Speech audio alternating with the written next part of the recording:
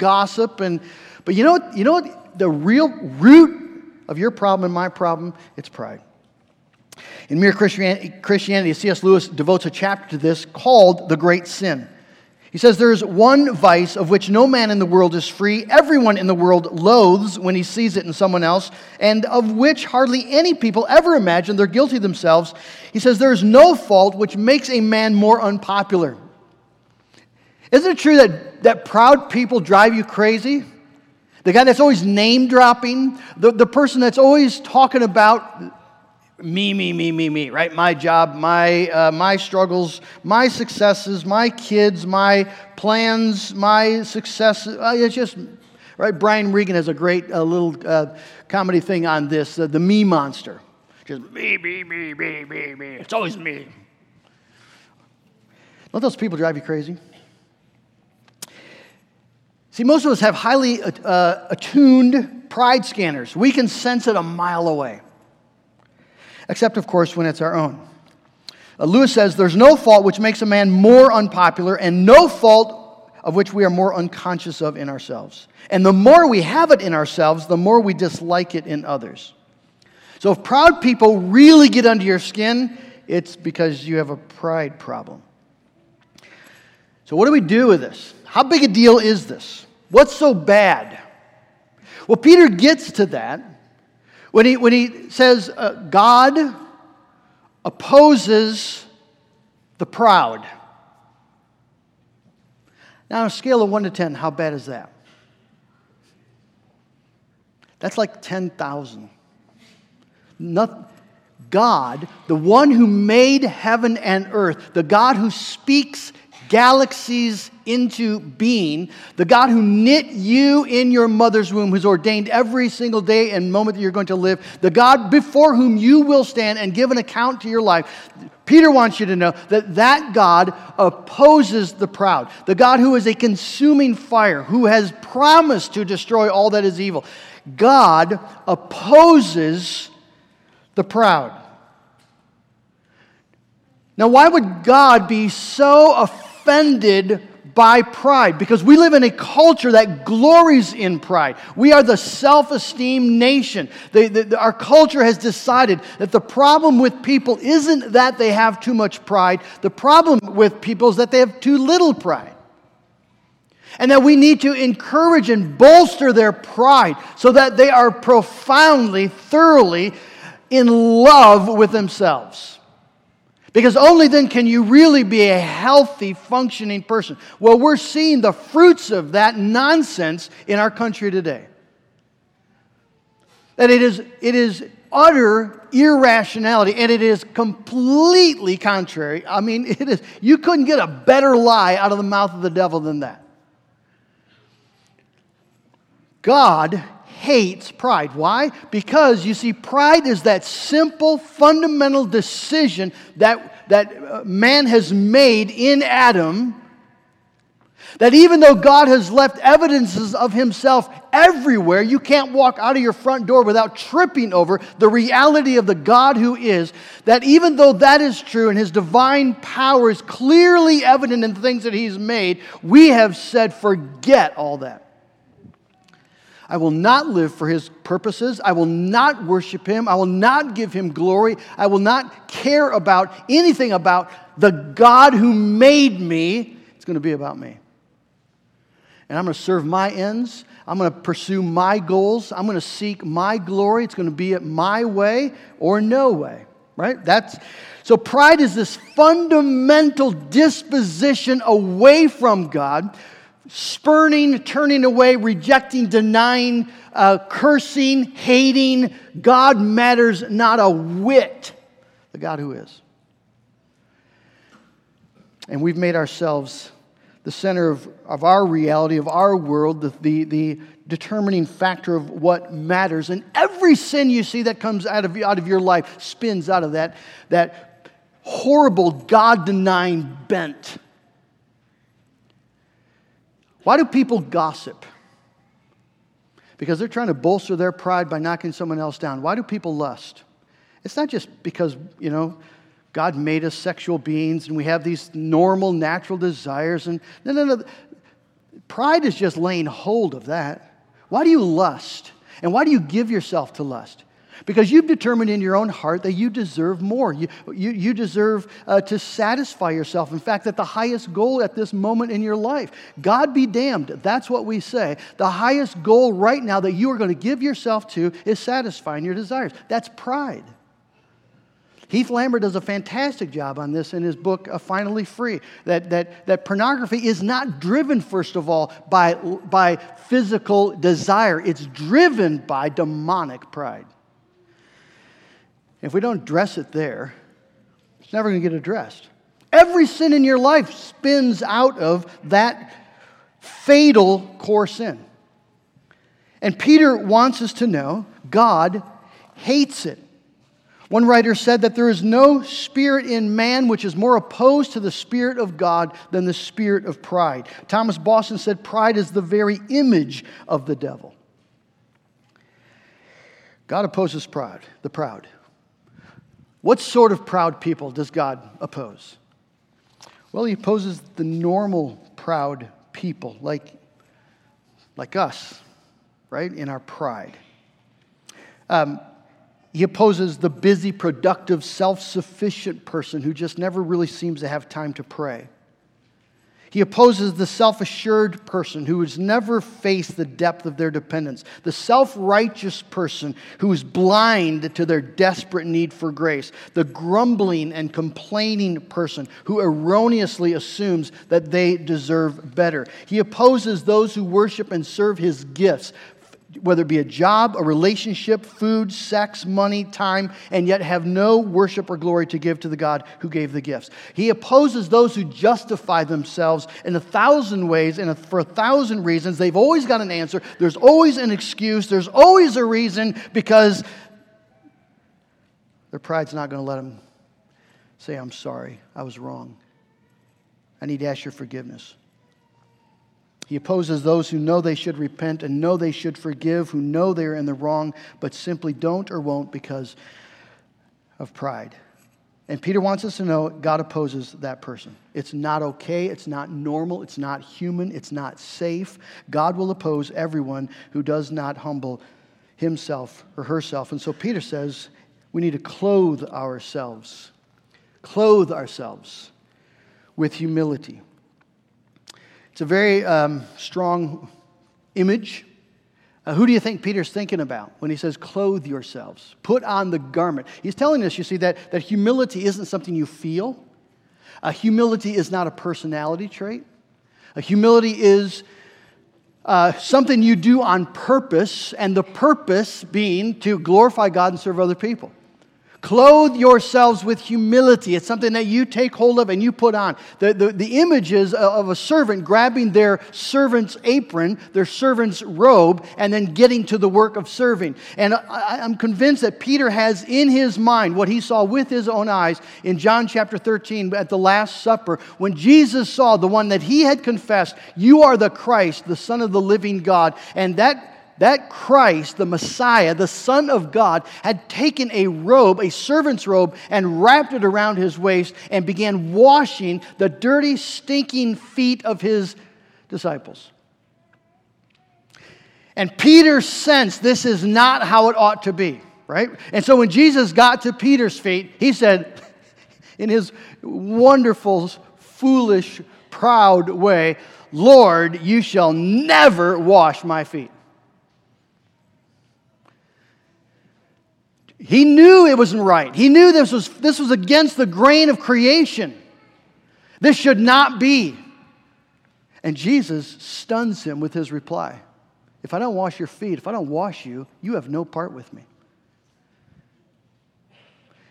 He's saying to Peter, we're not buddies. We are not, two guys trying to fix what's wrong with the world. I am the Lord, you are the disciple. If you do not have a relationship with me that's rooted in humility, if I am not the one and the only one, you see, that is going to be your strength, is going to be your righteousness, is going to be your peace. If I am not Savior, Peter, to you, then we have no relationship. if there's not a dependent relationship, then there's no relationship. And so Peter says, Lord, then wash the whole thing. Then wash the whole thing. God opposes the proud. Peter says, oh, people, clothe yourselves. All of you, clothe yourselves. He starts with young men. Any idea why that might be? Young men have a problem with pride. I'm so glad I'm not young anymore. Young men have a problem with pride. Right? All that, yeah. So, when Peter says, be humble, mine goes to young men. But he doesn't stop there. Clothe yourselves, all of you.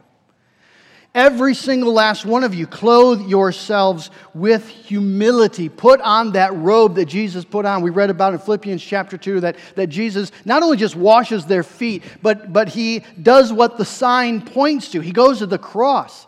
The Son of God, who's never once sinned, goes to the cross where he suffers the wrath of God, which we don't even have a clue the horror of what that means. And yet Jesus did that willingly because he did not come to be served, but to serve and give his life as a ransom for many. And that becomes the paradigm, you see, then for the believer's life. And so if you're going to be a Christian and you follow that Jesus, that Christ who did that thing, then it requires us to follow him in his humility. The church has to be marked with humility. And a church that is not marked by humility, believers that are not marked by humility, which again is not just this demure personality trait, it is a put-on commitment to bless other people in Jesus' name. That my interests are not ultimate interests. God's interests are ultimate interests, and then the interests of other people is where I fit in and where I go to work and live my life.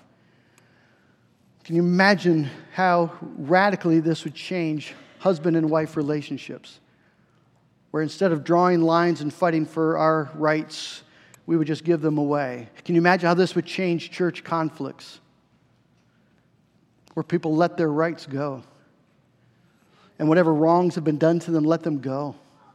Why not rather be wronged, Paul will say? Because we're proud. And so this is real stuff that happens, right? It needs to happen in our life.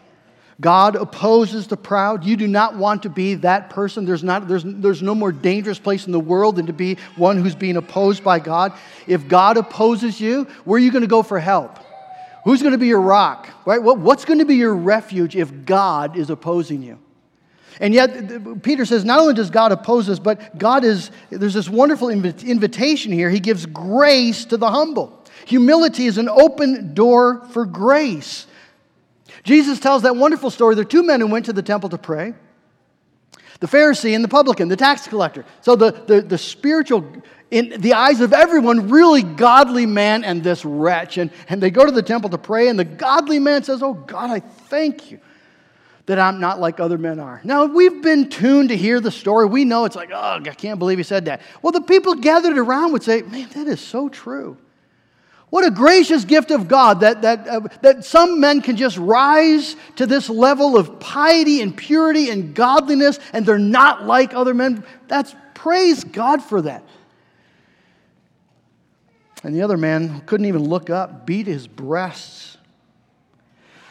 God, have mercy on me, a sinner. Jesus says, I tell you that man went home justified. Justified. Why? Because God gives grace to the humble. The Pharisee thought that God gives accolades to the successful. That God applauds those who make it happen. Those who are sufficiently committed. And those who've learned by sheer force of will to bend their life according to the commandments of God. And that God then stands and He applauds those people. And that's so often what we think. We assume that God gives us favor to the good people, the moral people, the well-behaved people. Well, God does delight in obedience, doesn't He? He loves obedience. But you see, every fruit of that's real obedience is coming out of a heart of humility. It begins with humility. And it's the humility that catches His eye. It's the humility that draws His attention. Isaiah 66, verse 1 and 2. Heaven is my throne, God says. The earth is my footstool. But this is the one to whom I will look, he who is humble and contrite in spirit and trembles at my word. See, humility is a grace magnet. God doesn't owe anyone humility, but He loves to show grace to humility. And that's why when God is pleading with Israel, the plea is always turn and humble yourself. Humble yourself. Put on sackcloth. Repent. Humble yourself. Don't just, it's the same for us, you see. Don't just confess your sins of lust and anger and impatience and coveting, envying, whatever the sins of your life are. Do confess those. But don't stop there, because you haven't gotten to the root of it. What if you committed yourself to in pride that gave root and fruit to that sin? See, that's where to confess. It's not just, Lord, I complained today, but that I had the audacity in the presence of all your goodness showered down upon me. And in the light of the reality of the fact that I only deserve judgment, it's true. And yet I have the audacity to stand in your creation, breathing your air, living by virtue of the fact that you keep my heart beating every moment, and that I'm made in your image, now dare to challenge you and accuse you of doing wrong. Because you see, friends, if you never confess that, maybe you'll stop complaining out loud, but you're going to keep complaining inside. You're never going to be thankful, because you've never dealt with the sin. Clothe yourselves with humility. God gives grace to the humble. He's not gracious. We assume He's gracious to the good people, but what God says is that He longs to be gracious to just the humble, repentant person. Isaiah 30, therefore the Lord waits. He longs to be gracious to you, and therefore He exalts Himself. The Bible says He will rise up to show mercy to you. He will surely be gracious to you at the sound of your cry. As soon as He hears it, He answers you. What a wonderful invitation for sinners. He shows grace to the humble. Well, how do we live then a humble life? I'll wrap with that. What does that look like? It is fascinating where Peter goes with this. Humble yourselves, therefore, he says, under the mighty hand of God, so that at the proper time He may exalt you, casting all your anxieties on Him because He cares for you. This ought to be a whole sermon series. But just note, if you have your Bible, I want you to have your eyes on this text. Notice, Christian humility that invites the grace of God is an act, humbling ourselves, humble yourself. It's an act of faith as we submit ourselves to the mighty hand of God. You have to recognize that humility, again, is in a direct response to what you believe concerning God and to the truth of the sovereign, mighty hand of God. So you have this conviction about God, that He is God, He knows what He's doing, and I'm going to stop pretending that I know how to drive this thing, and I'm going to let God run the world. It's a wonderful thing to resign from running the world. To resign from being responsible to make your life work. How's that going for you? Submit yourself, humble yourself under the mighty hand of God. There's a faith element here so that at the proper time He may exalt you. That's a wonderful promise we don't deserve. There is coming a time, a proper time, when those who humble themselves will be exalted. This is not the proper time. This is a time for embracing humility, a time for following a suffering Savior, a time to be willing to despised in the world, a time to be willing to bear wrong and suffer wrong for the name of Jesus Christ. This is not the proper time, but there is a proper time where God is going to exalt His humble people. He's going to lift them up. He's going to display them as the apple of his eye, the glory of his creation. So submit yourself under the mighty hand of God, trusting there's a proper time coming, casting all your anxieties on him because he cares for you. There is a link here I don't think I've ever seen before, and that is this, that anxiety is pride. I have never seen that before. But Peter specifically links, you see, there's one imperative in the text, humble yourselves. The participle is casting your anxieties. The way that you humble yourself is by casting your anxieties. In other words, holding on to your anxieties, holding on to your worries and your stress is an act of pride. Now, most of us, I think, would admit we have too little humility in our life and too much anxiety in our life, but I don't think we connect the dots. The reason, you see, there's too much anxiety is precisely because there's too little humility.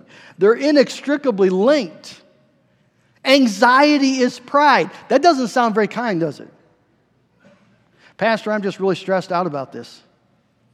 Now, let me pray for your pride. I mean, who's going to want that counsel? And yet Peter, you see, anxiety says, it assumes, I deserve a certain kind of life, and this is not it. Something is wrong.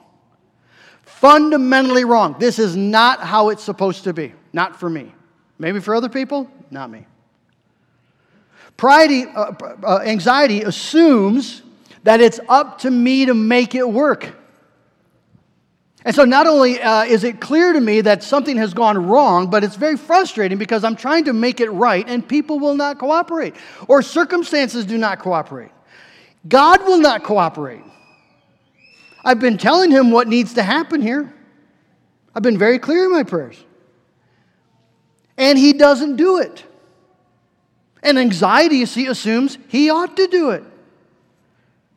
Anxiety says that no one is going to be watching out for me. No one is running this thing. Said the sparrow to the robin, there's one thing I'd like to know. Why it is that human beings rush around and worry so? And said the robin to the sparrow, well, I think that it must be they have no heavenly Father, such as cares for you and me. You don't see the robin out in the backyard just stressing out. He's just having time of his life. Now, how much do robins know? I don't know, but I know that God's creatures rely on him and they glorify him in their absolute confidence he's going to provide. Don't you ever look at your dog and wish you had the faith he had? You see, anxiety is a profession of my unbelief. It's a profession that I don't believe that God is going to be faithful to his promises. I don't believe he's able to provide. I don't believe that he actually is in control of all things. I don't believe when he says that all things will work together for his good. I do not believe when he says that my weakness is for my good, that my suffering is part of his plan. I do not believe that. Have you ever noticed that the most humble saints are the happiest saints? They just seem to be at peace. They seem to pray more. They seem to expect more. They're thankful more. Well, why is that? Because they've, by the grace of God, have been able to, they've been dealing with pride and they're delighting in humility. And humility is the antidote to anxiety. A lot less antidepressants and things out there. And again, that's its own thing. But humility is the antidote to anxiety. So let's apply this quickly and wrap up in our real life. God intends us to take this stuff and put it to where we live. So what are the things that you stress about? One of the things we stress about is self-image. Some of you spent a lot of time this morning in front of the mirror. Does this look good? Does that look good? Does this maybe look tall, fat, short, whatever? Some of us wish all of our life, right? We were taller. We were shorter. We were skinnier. We were bulkier. We were smarter. We were funnier. We didn't talk so much. We wish we talked more. We waste unbelievable amounts of energy, and we assume that that's normal or natural. Humble yourself under the mighty hand of God. There's something we simply have got to come to terms with, is that God made you the way you are. With your personality, with your body build, your appearance, He thought it was a good idea. Humbling yourself under the mighty hand of God says, am I willing to accept that? Not just resign myself to it, right? Well, in heaven, I'm going to look like that. It's not resigning yourself to it. It's saying, God, you know, and that God has made me as He thought was very best for His glory and my good, and He has not made a mistake. And you can stop worrying about self-image issues. What about the newspaper headlines? We live in an anxious world, an anxious country. And it's easy to be caught up in the anxiety. And brothers and sisters, Christians have nothing meaningful to say to any of it unless we've humbled ourselves under the mighty hand of God. That He is the King of Kings, He's Lord of Lords, He knows exactly what He's doing. There's nothing unusual about what is taking place. Evil is evil, and it looks like evil, and it accomplishes evil things, and Jesus Christ reigns. And our life is not in the hands of a political party. Our life is not in the hands of Donald Trump. It's not in the hands of Hillary Clinton. It's not in the hands of the news media. It's not in the hands of any of that. Our life is in the hands of the God who knows us, who called us, who gave us to Jesus Christ. Our life is in the hands of the one who put out those hands so that He could die for us. Our life and your kids' life. I think one of the anxieties that we accept as Christians is, yeah, but what about my kids? What about my grandkids? Yeah, what about them? Doesn't God know about your kids? Is He unaware of your grandkids? Did He not ordain the number of hairs on their head? Did He not ordain the exact number of their days? Is He going to be not going to be able to protect them? Will He not be faithful to them? You see, the future of our children and grandchildren is no more worrisome than at any time in the history of this world, because the history of this world is God's history. And so might they face greater trials than we have faced? Yes, they might. But God's people have always faced trials, and God has always been faithful to keep His own. He's not lost one yet. Anxiety for our kids is not honoring to God. And so we confess it, and we give them over and over and over. Casting. It's a very strong word. It's very intentional. Have you ever watched the guys who work for the garbage trucks, particularly in the inner city? Here by us, guy doesn't get out of the truck. But in the cities, you got a guy riding in the back, and he's just hopping off, grabbing the bags. And then what does he do with them? Does he gently take them and carefully carry them over to the back of the truck and lay it down and then go get the next one? And I've never, ever seen a guy do that. He just grabs and hurls. That's this word. We tend to take our anxieties and, boy, it's a tender little thing. We've been hanging on to it for a long time, and we carefully lay it. No, that's not the word. Cast. Gone. Because God is God. And we're making, you see, a decision day after day after day after day. This is an ongoing reality. Casting, grab that anxiety. Am I anxious right now? I take that anxiety, I throw it in the back of the truck. It belongs to Him. He's got this, you see? Humility is the activity of taking and casting our anxieties on the Lord. Now, why would we do that? And we just got to wrap, but here's because He cares for you. The living God who made heaven and earth cares for you. He loves you. He delights in you way more than you've ever cared for your favorite child, your most favorite grandchild. It doesn't even compare. He cares for you. He so loved you, He gave His only Son, knowing exactly what was going to happen to Him because He determined it would happen to Him. And He put that Son on a cross to bear your sin. He put that Son on the cross for you, the proud, rebellious person. God demonstrates. You see, how can I know that He loves me? He demonstrated it by sending His Son. God demonstrates His love for us in this, that while we were yet sinners, not after we cleaned ourselves up, while we were yet sinners, Christ died for us. While we were His enemies, Christ reconciled us to God. And so, you see, you can know because of the cross is that as you confess your sin, as you confess your pride, as you lay hold of Jesus Christ, you can know that you're the beloved of God. To those called, Jude 1, beloved in God the Father, and kept for Jesus Christ. And because you see, those things are true. Those are the fundamental, foundational realities now of life. And I would just encourage you, take those words, paste it somewhere where you're going to see it, maybe on the mirror every morning, read it every morning this coming week. That these are the things that define your life. Called, beloved, and kept. Called, cared for, kept. That's you. By God Himself in Jesus Christ.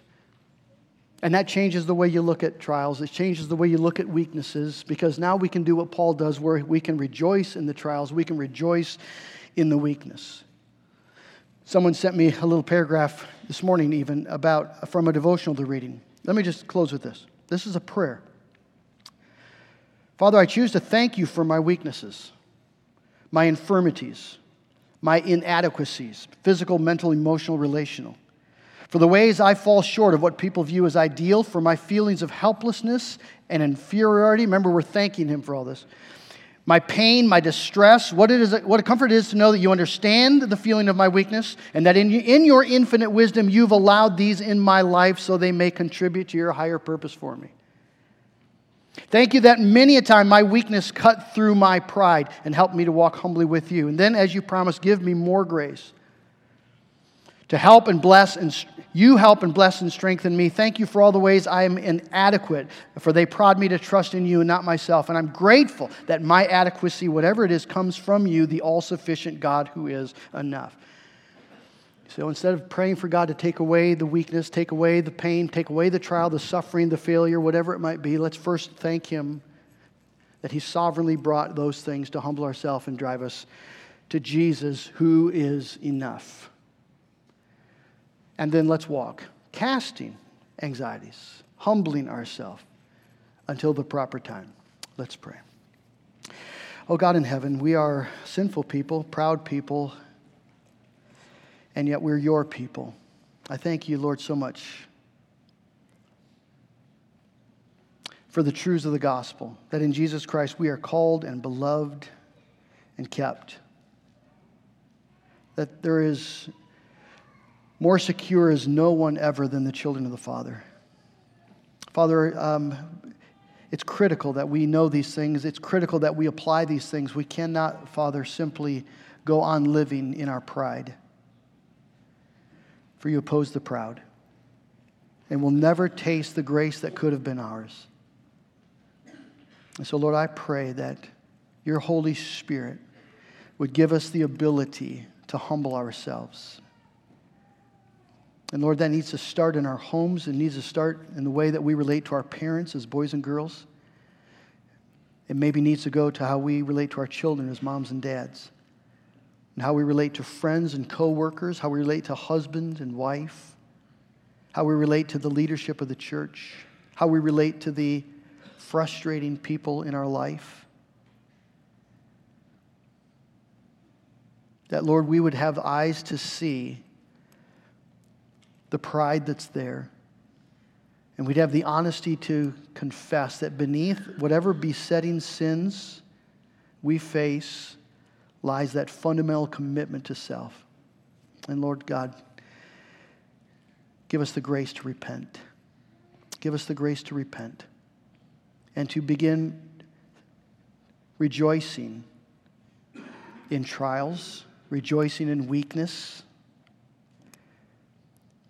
because they force us to cast ourselves upon You.